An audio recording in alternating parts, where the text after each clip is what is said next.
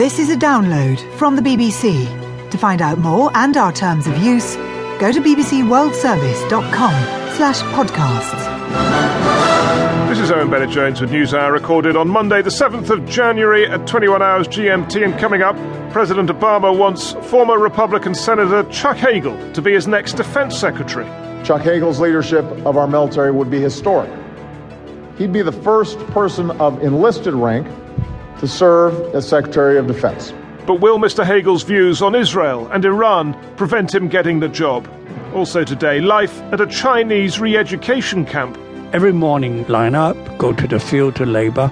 From 7 o'clock to 9 o'clock in the evening time, we have the political study. And we'll be meeting the township boy who developed a passion for opera as a toddler.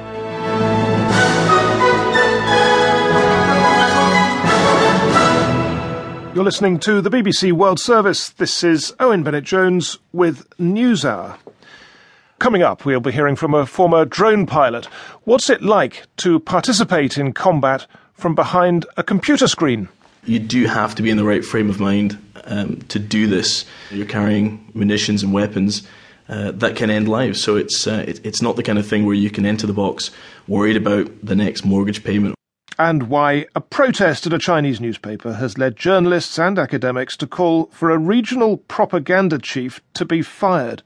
The Southern Weekly is a renowned newspaper in China, which has symbolic values. People have deep feelings for it and hope it can remain a symbol of China's reform and opening up. This incident is certainly a backward step, which has damaged what they've gained and further compressed the breathing space for press freedom. But we begin in Washington, where every watchful press corps member has been keeping their eyes on a few test issues to judge how radical the second Obama term might be. One of the issues was tax. Would he impose increases on those earning over $250,000 as promised? In the end, he compromised. He did it for those earning over $400,000. Another issue, gun control. Will he come up with workable proposals that he'll push through? We're still waiting to find out. And third, would he nominate Chuck Hagel as Defense Secretary? Well, that he has now done, at the same time as nominating John Brennan for the CIA. The work of defending our nation is never done. My number one criteria in making these decisions was simple. Who is going to do the best job in securing America? These two leaders have dedicated their lives to protecting our country. I am confident they will do an outstanding job. I urge the Senate to confirm them as soon as possible so we can keep our nation secure and the American people safe.